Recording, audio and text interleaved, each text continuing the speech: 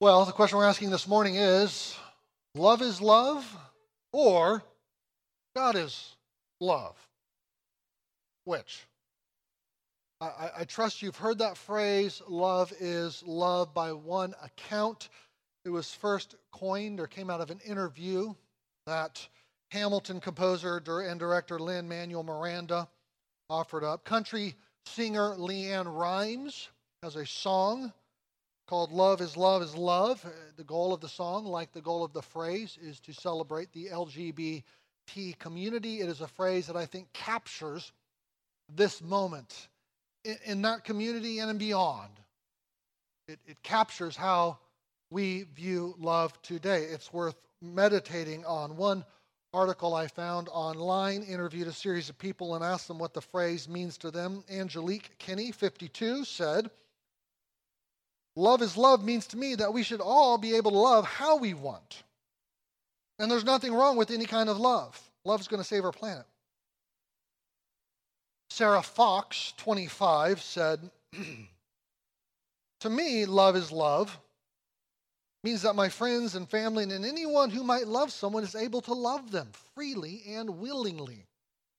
No one is telling them that that's not okay. They can be celebrated for their differences and appreciated for who they are." I want to, as I said, meditate on that phrase, love is love, for just a second. Grammatically, it doesn't actually tell us anything. It's like saying a house is a house or a cow is a cow. If I said a cow is brown, that would tell you something about the cow, but cow is a cow. It doesn't mean anything. It's like I made up a word, dockle-doodle, and you said, "What's dockle-doodle?" And I said, "Well, dockle-doodle's dockle-doodle." You say, "That doesn't help." You're not supplying information into what dockle-doodle is. So when you say love is love, you're not actually saying anything. What it in fact is doing is simply reaffirming what you already think, what you want love to be. Give it whatever shape I want. Love whomever I want, however I want, any way I want, precisely as Angelique Kinney, 52, and Sarah Fox, 25, said. The trouble, of course, is what if what I love you hate? And what you love I hate? How do you resolve that if love is love? Well, you can't really resolve it, because love is love simply means love is whatever I want it to be. And as I said, these days the phrase love is owned and employed by those affirming the LGBTQ community. In fact, love in this view is not contentless.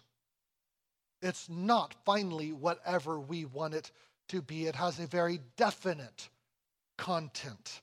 It says that if you do not support this way of life, this way of defining identity, this political agenda, you don't love, but you hate. You're a bigot.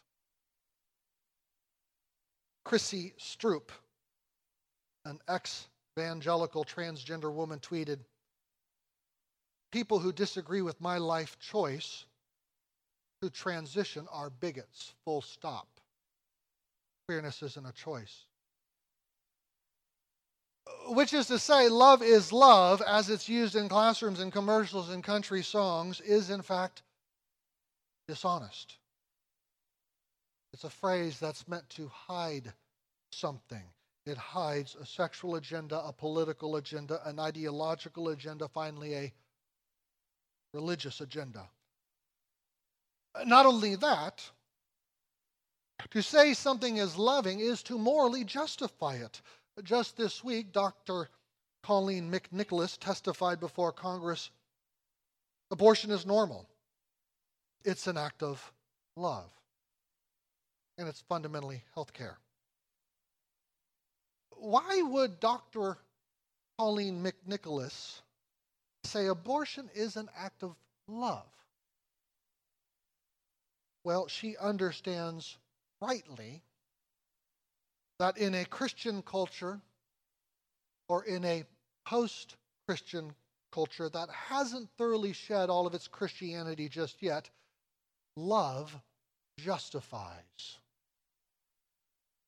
To say something is love is to justify it, to morally justify it. So if you're a visitor here this morning, or especially for the teenagers, and you've begun to hear these kinds of ideas on television or in the movies from your friends, pay very careful attention when people try to justify something by appealing to love. Love can sound like a really good excuse for something, can it? You hear it in phrases like, well, if two people really love each other, surely they should be able to. Or if God really is loving, then surely he wouldn't. Or, Mom and Dad, if you really love me, you will. When people use such phrases, pay close attention. Get out the X-ray vision machine. Look inside. What do you see? Do you not see an agenda? An agenda to get what I want.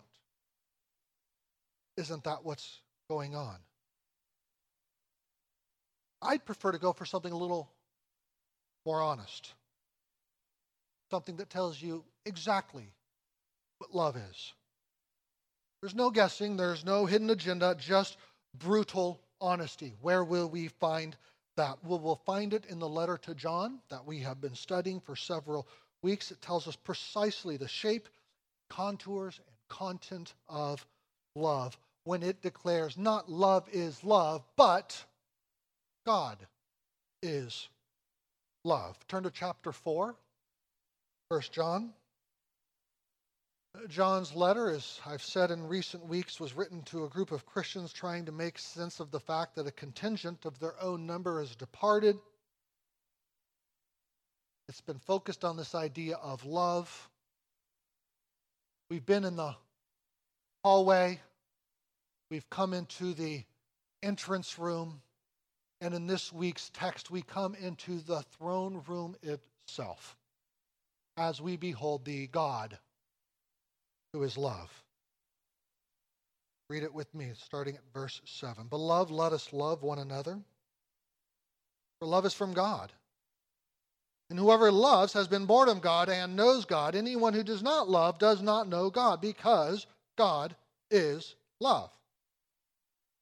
In this, the love of God was made manifest among us, that God sent his only Son into the world so that we might live through him.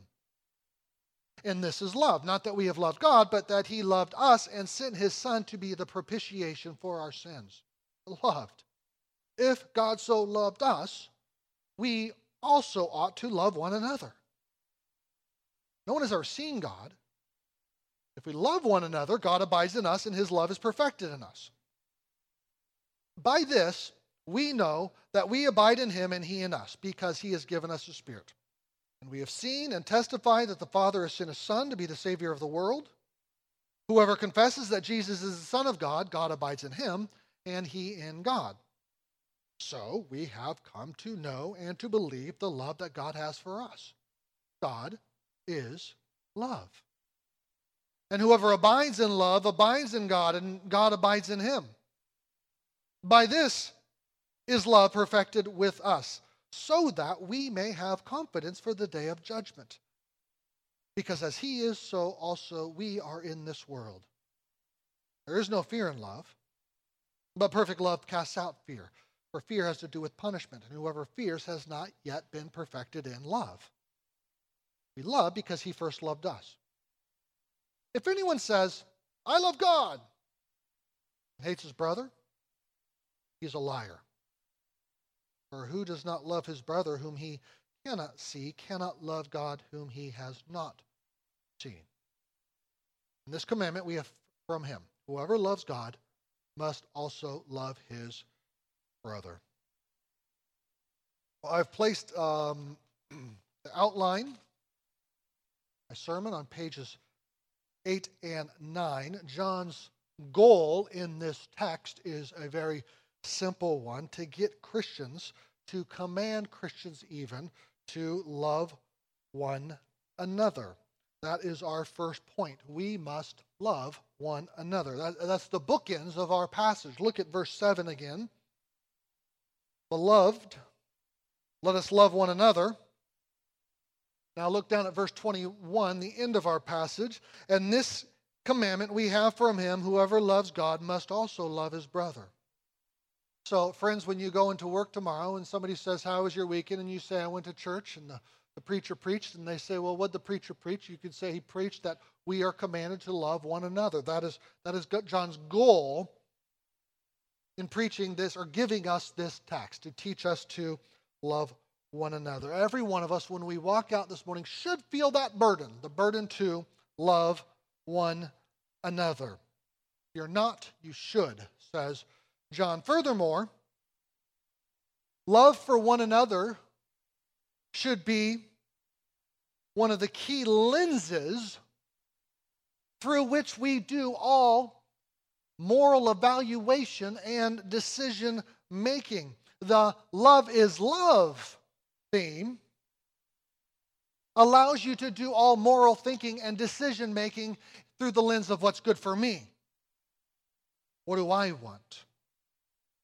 What allows me to be myself, express myself, pursue whatever I believe is deep inside of me? What should I do for a job? How should I spend a Saturday night? Who should I date? Which religions are good? Which political party is bad? How should I dress? How should I speak? According to a love is love ethic, I am asking all of those questions in terms of what is most real, authentic, meaningful to me. It turns me in on myself and asks me to evaluate the world according to everything that's inside of me. John offers a different ethical and spiritual framework when you choose what to wear to church today. When you choose what to do when the service ends. When you decide how to spend your money. When you decide what is a life worth living, a week worth pursuing, you're doing it through the lens of how can I love others? Now, to be sure, this requirement to love one another feels heavy, doesn't it? And it feels heavy not just because the people around you are difficult to love. Many of you all say are easy to love, but, oh, my heart is so selfish. My heart is so curved in on itself. Now I'm being called to love. How do I do that? That's hard. That's heavy. Gratefully, in this text, John doesn't spend that much ink on the command. Instead, he spends most of the ink on the ability to fulfill that command by causing us to look to God. And that brings us to point 2 and the 8 reasons I list in what follows. Point 2, verse 8, God is love. Anyone who does not know God, anyone who does not love does not know God, because God is love. And if you look at verse 16, that phrase shows up again. God is love. Truly, friends, is this not one of the weightiest and most precious truths imaginable for a Christian?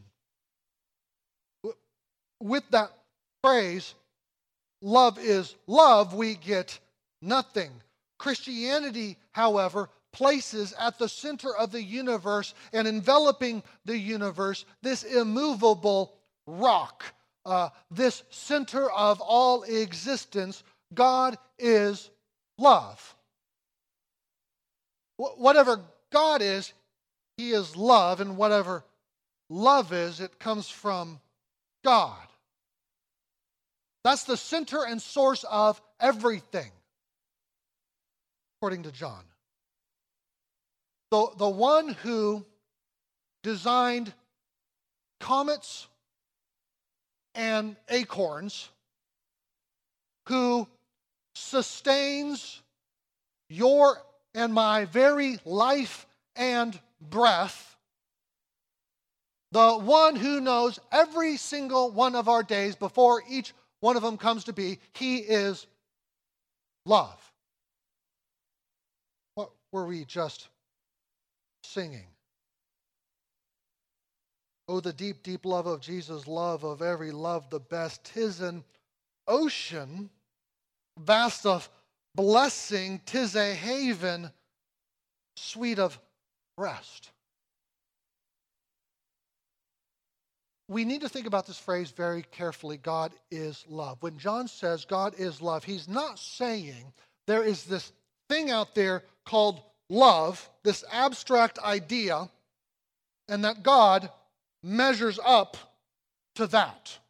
As if love somehow pre-existed God, and God comes along, he's like, okay, I want to be that. Make sure I'm that. That's not what it's saying.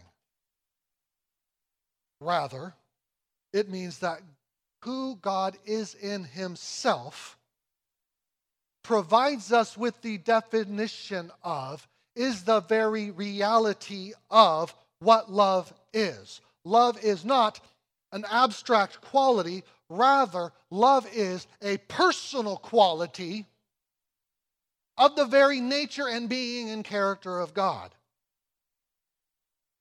When the world is screaming at us, love is love, it is crucial, brothers and sisters, that we remember this point. God's own character and nature give us the standard of, or as David was praying, the definition of what love is. If they could, dictionary writers should look to God when they write down the definition of L-O-V-E. Anything called love that does not have its source in God is not love. People today might say they love love, but if they reject God, they don't really love love. Furthermore, understanding what love really is requires us to look at everything else about God. His holiness, his righteousness, his goodness, and so forth. God's righteousness shapes his love, and his love is righteous. God's justice is loving, and his love is just. You can't separate God's love and God's righteousness like you might separate peanut butter and jelly. I like peanut butter and jelly sandwiches, but I can enjoy the jelly and I can enjoy the peanut butter. God's love is not like that. It's finally two aspects. His love and his righteousness are two aspects of one thing. It's almost like peanut jelly. It's a terrible analogy, but you understand what I'm saying. God is one thing. The theologians say he is simple in that sense. So his love is characteristic of everything else about him, and everything else about him is loving. You see, his love is holy.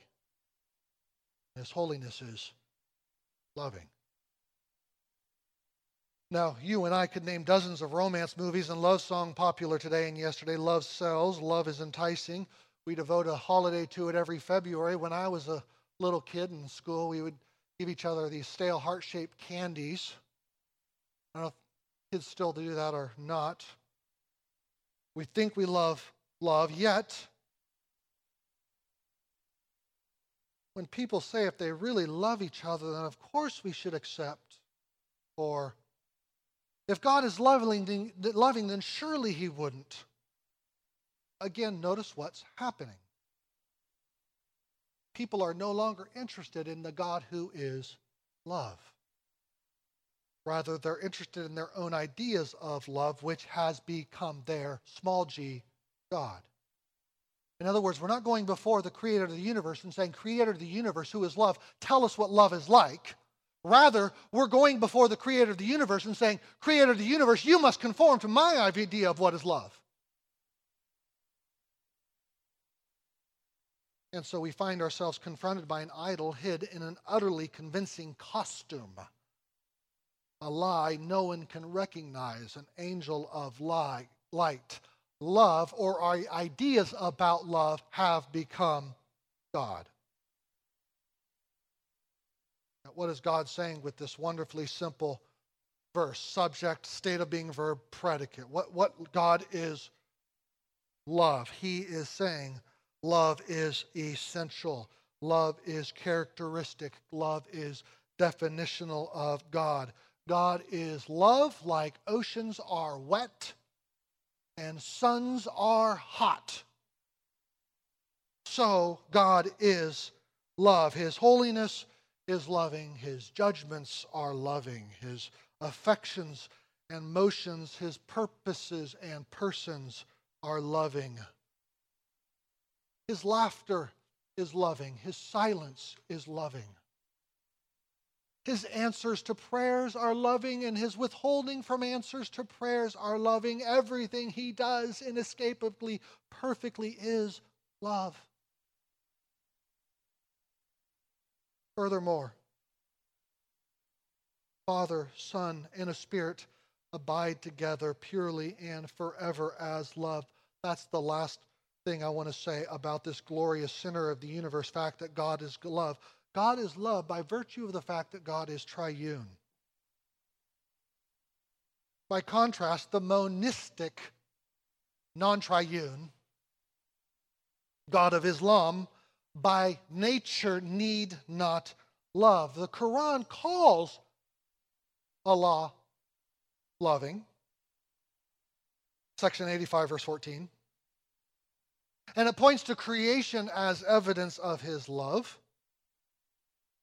But this is just the Quran stealing labels from the Bible. Consider the backstory of a monistic God like Allah. Before the creation of the universe, before the creation of the world, when it was just God in the Muslim concept, there is no other person for God to love. It's just him. He need not be by nature love. He not need receive love in this triune godness of God. Not so with the Bible. Before the universe was ever created, he was love. The Father to the Spirit and Son, the Son to the Father and Spirit, the Spirit to each. As Jesus prays to the Father in John 17:24, Father, you loved me before the foundation of the world. He's always been love. He will forever be love. So, love is love, or God is love. You want the fake-o version or the real thing? You want the temporary, focused on me right now and what I want thing? Or the from before the creation of the world to the end of the universe and beyond, eternal thing? What do you want? One or the other. Okay, that's where love comes from. It comes from God. But what is God's love? What is it like? What's it consist of? Point 3. God's love initiates and reaches out. Verses 9 and 10. In this, the love of God was made manifest among us. Okay, so it's one thing to talk about love in the very being and eternity of God. That sounds glorious. But what is that like? Can you give me something concrete? Okay, says John, in this the love of God was made manifest, made evident among us, that God sent his only Son into the world so that we might live through him. And this is love, not that we have loved God, but that he loved us and sent his Son to be the propitiation for our sins. What do we see in this text? We see that God initiates, God takes the first step, he sends his Son. Who's he sent his Son for? Well, he sends his Son, the verse concludes, for sinners. He doesn't come for the beautiful damsel in distress. He comes for the harlot. He used the language of the prophets. For the wife who has committed adultery, as with Hosea and Gomer. The wife who has committed adultery and sold herself into prostitution because she desires the pleasures of the world more than her husband, more than God. What is God's love like? It takes the initiative. It reaches out. It is generous. It is so generous. It is so giving. It gives and gives and gives. It is so merciful. It goes not to the beautiful, the spiritually ugly, spiritually poor, the spiritually traitorous. Unlike the love is love version of love, the God is love version of love, does not say, I will only love you if you first conform to thinking like I think. Instead, it initiates and generously reaches out to those who were spitting in his face, opposing him. But then, point four, God's love propitiates and draws in. If point 3 is like the boomerang going out, point 4, we see this boomerang coming back. Verse 10, he loved us and sent his son to be the propitiation, to be, that is to say, the wrath remover. He sent his son to turn away his own wrath, to propitiate, paying the penalty we as sinners deserve. So he deals with our guilt problem. But also verse 9, look at verse 9 again. God sent his son into the world so that we might live through him. He deals with our corruption problem too. Original to sin is defined in terms of a guilt problem. We're guilty, and a corruption problem. We're perverted. Verses 9 and 10 deal with both. The guilt problem, he comes to propitiate. The corruption problem, he conforms us and causes us to live in and through him again. He draws us to living like him, since he is the greatest good. And to love someone is to love their good and want their good. Or let me back up for a second. What does it mean to love someone? Well, to love someone is to desire their good, right? And non-Christians, by God's common grace, can love people in this way. He's hardwired it into fathers and mothers and how they love their children, to desire their good so that they might learn something about him. Yet, of course, sin confuses us and deceives us about what the true good is. And so when we love their good and want their good, we put false views of good in there. What does it mean to love someone in the Bible? It means desiring their good, and the good is only God. We do not truly love our friend or neighbor, our spouse or our children, said Augustine, unless we love them with respect to God. You say that again. We do not truly love our friend or neighbor, our spouse or children, unless we love them with respect to God. That's Augustine. How is God's love made manifest to us? Jesus the Son comes and says, I'm going to come. I'm going to deal with your sin problem, your guilt and corruption problem, and I'm going to draw you to God because God is the greatest good. Indeed, he is the only good. You were not created for any other good. I want your good, and so I'm going to do whatever it takes you to draw you to the greatest and most glorious of all goods. I'm going to solve your guilt problem by dying on the cross and rising again. I'm going to deal with your corruption problem by giving you my Spirit and making you like me. Once again, this is not love is love. This is not love as self-indulgence and self-discovery and self-expression and pleasure-seeking. The love is love version of love has to pretend there's no such thing as sin. The God is love version of love looks sin in the face and says, that's what that is. That's sin. And we know that's true because any of us with just a shred of self-honesty look at our own hearts and say, yeah, I'm sinful. And it looks out at the world and it says, yes, there is moral chaos there and wickedness there. And the God is love version of love says, I'm going to show up there and make my address there. And not pretend, lie about the sin and the wickedness in the world. And then it remakes us into his own same image. In other words, point 5. Point 5, God's love creates obligation. Verse 11, beloved, if God so loved us, we also ought to love one another.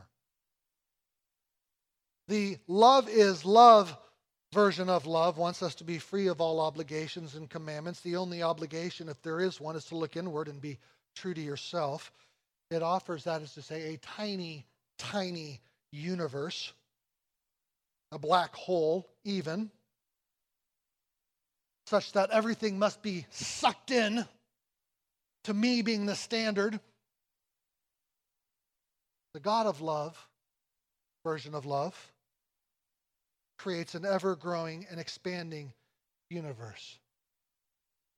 And it does this, interestingly, by creating a world of obligations to conform ourselves to God's love and righteousness. Let me illustrate it like this. Some time ago, a single friend was talking to me about his reluctance to get married and have children in light of the sacrifice that is required. He had, frankly, a fairly right view of how much sacrifice is required in getting married and having children.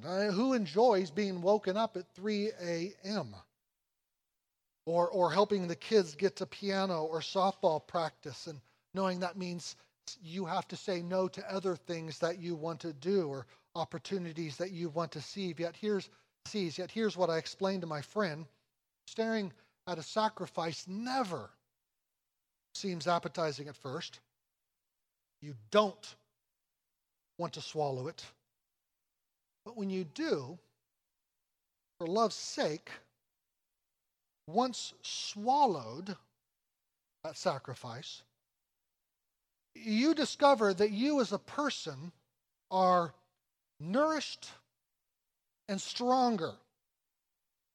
It's like working to reach the top of a rugged hill and then getting to the top and looking over and seeing a beautiful expansive green valley, perfect for building homes and planting crops. So I don't like waking up at 3 a.m. I don't like saying no to opportunities at work. But I'm no longer, I said to my friend, the single man that I once was. The value of my children and watching their own personalities bloom and blossom has afforded me, given me a much profounder joy than a night of sleep or an extra opportunity at work. My heart weighs things differently now. Those sacrifices have changed me, and there is no regret. Trust you guys know that. Thanks to my 4 lovely, beautiful daughters, I live in a much bigger universe than the single version of myself ever imagined. Biblical love, in other words, requires that we move outside from ourselves to draw towards someone who is different, to forget ourselves temporarily and then discover ourselves more deeply, profoundly. For instance, I am not a woman, and I never will fully understand what it means to be a woman. Nonetheless, God requires me to try by living with my wife in an understanding way. And so my mind must reach, stretch, lean forward in the attempt.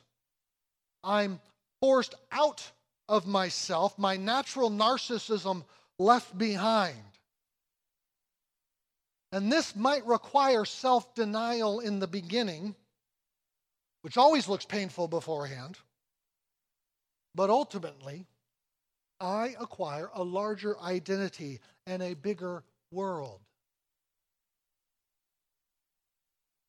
A brand of love, however, that shines the spotlight exclusively on the self cannot help but finally culminate in intentional childlessness and even homosexuality, where a self seeks to complete itself and complement itself only in itself, its mirror image. 2 tabs colliding. 2 positively charged ends of two magnets, incapable of creating anything. God's love, however, is not a black hole. It is a universe exploding outward eternally, getting bigger and bigger and bigger and more glorious and more beautiful all the time. Point 6. God's love becomes visible in us only gradually. Verse 12. No one has ever seen God. If we love one another, God abides in us and his love is perfected in us. So God, at least since Adam and Eve were removed from the garden, has made himself unseen by human eyes. Yet if God is love, don't we want people to know him? We do, because he's the greatest good. We know that. Therefore, we must abide in him, be like him, walk like him, love like him, because as we abide in him and love like him, people will see him. He becomes visible in us as we emulate, imitate, love like him. Now again, that sounds like a tall order. Who of us loves like God? Answer, none of us, except one. Christ loved exactly like the Heavenly Father. Scripture promises, however, also that we who are God's children are being conformed to that same image. That means, as John says right here in this verse, God's love is being perfected in us. Friends, are you discouraged about your spiritual state? Do you realize that you're on a journey of God's love? If you're his, you're on a journey of God's love being perfected in you. One day, you and I will love just like God loves. This world of love. We're not there yet. We're going there. And little by little, we're being perfected to loving just like God loves. That's the promise. That's what we're holding on to. You're discouraged about how you're doing, hold on to that. Look to that. God, you're doing it. We're getting there. Don't be intimidated by those who wield the club of love is love against anyone who does not conform to their ideology. Friends, you and I, we represent ultimate reality. They represent fake reality. We represent true and ultimate reality. How do we do that? By loving them back. Not with anger, not with a club, by loving them back. That's the call. How has God loved us? While we were yet sinners, sent his Son to be a propitiation. So when they wield that club of love is love, we love them back. We wielded the club against God, you and I. He loved us. That's what we're called to do. That love is being perfected in you and me. Therefore, we hold on to this belief. We hold on to this confession. That's point 7. 7. God's love creates our beliefs and our confession. Look at verse 15. Whoever confesses that Jesus is the Son of God, God abides in him and he in God. So we have come to know and to believe the love that God has for us. You know what you believe and confess because you know that you have been loved by this God who is love. Furthermore, I want you to hold on to that belief, that confession. Hold on to God and his work of love because point 8, God's love creates a life of love. Look at verse 16b. God is love, and whoever abides in love abides in God, and God abides in him. I want to abide in love. I want God's love to abide in me. I assume you want the same. How do we do it? Well, again, we're called to walk as he walks. That is to say, we walk in his commandments. John will later say this in his second epistle, 2 John 6. Love walks in Christ's commandments, because as we walk in his commandments, we look like him. I've said this before, I believe from this pulpit, I'll say it again. In the Bible, love leads to obedience, and obedience is a sign of love. If you're a note taker, write that down. Write it down as a flow chart. Love, arrow, leads to obedience, And obedience, back arrow, is a sign of love. How do we abide in the love of God? We obey, we follow, imitate. But I know, even as I say that word obedience, we feel the weight of it. Our fallen hearts feel the burden of it. It is amazing, isn't it? God has issued a party invitation to all of us, an invitation to join him in the life and the world of eternal love. And Satan's most pernicious and in many ways successful lies is to convince us that that invitation to this eternal party of love is burdensome. Oh, I got to do that. I got to be like that. Friends, do we not know that this is finally freedom? Do we not replace that lie with truth? To know that to follow after God, to know the truth, is to be set free. And is to know this world of love. And so Jesus prays to the Father in John 17, I have made you known to them and will continue to make you known, in order that the love you have for me may be in them, and I myself may be in them. Jesus invites us into this eternal triune world of giving and receiving love. The Father looks at the Son, and he does not see a traitor. He sees perfect beauty in the Son. He sees moral perfection in the Son, and so he can give his love to the Son entirely, perfectly, unhindered by any blemish, because the Son is beautiful. And then Jesus says, that love you have for me, give it to them. So it's not that God loves us, it's that God loves the Son and invites us into the love that he has for the Son. Isn't that amazing? You picture a wealthy man and his son and his son's to-be wife on their wedding day.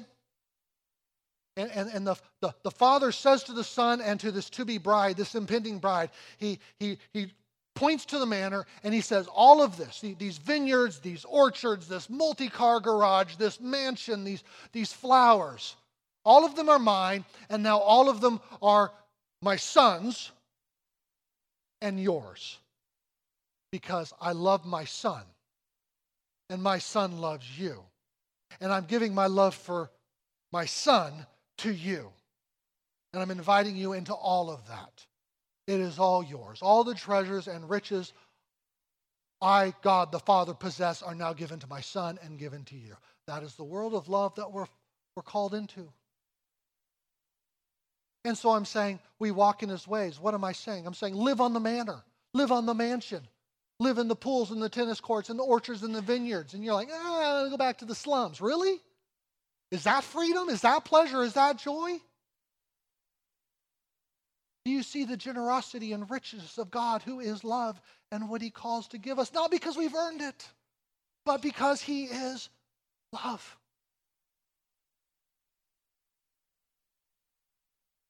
And as we learn more and more what God's love is like, we discern there is nothing to fear. Look at point 9. God's love gives us confidence for judgment and casts out fear. Verses 17 and 18. By this love is perfected with us, so that we may have confidence for the day of judgment, because as he is, so also we are in this world. There is no fear in love, but perfect love casts out fear. For fear has to do with punishment, and whoever fears has not been perfected in love. Are you afraid? Are you afraid of anything? Of losing a job, of losing a relationship, of not doing well on your SATs? All these fears reveal a lack of love having been perfected in us, because perfect love doesn't know fear. It casts out fear. After all of these fears finally root in a fear of judgment. Ways I don't have time to trace out right now and explain. Yet when we have confidence in God's judgment, when we know God's judgment is good, and when we know we'll be on the side of his judgment, even if we're on the wrong side of this world's love is love judgments. No fear remains. We'll be like Jesus, fearing nothing. Let me conclude with point 10. Our love for one another is the proof of our love for God. Verses 19 and 20 again, we love because he first loved us. If anyone says, I love God and hates his brother, he's a liar. For he who does not love his brother whom he has seen cannot love God whom he has not seen. The proof's in the pudding, as they say. Don't tell me this recipe's good until you taste the pudding.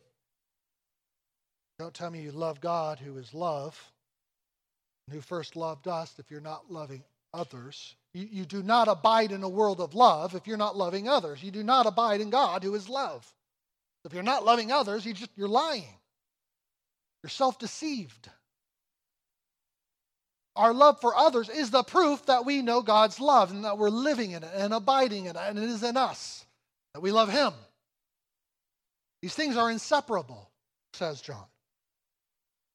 I wonder how different our church, how different your life, how different churches around the world would look.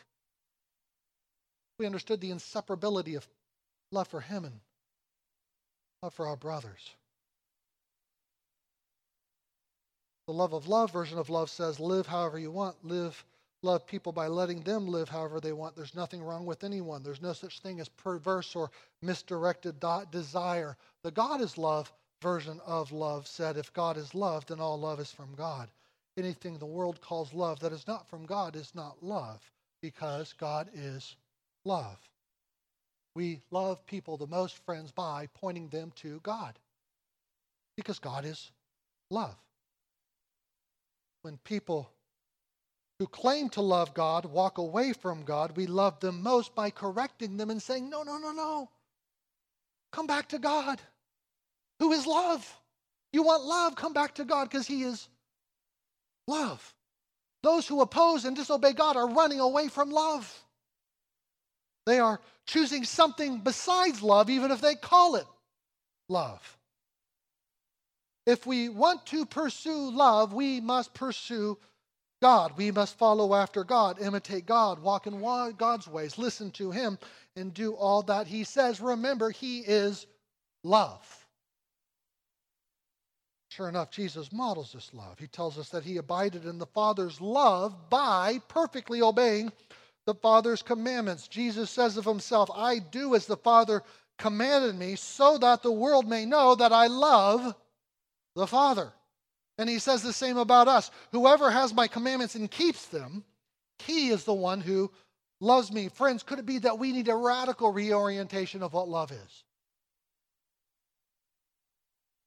If God is love, we love people by sharing the gospel with them so that they might know God. If God is love, we love people by teaching them everything God commands so that they might image God. If God is love,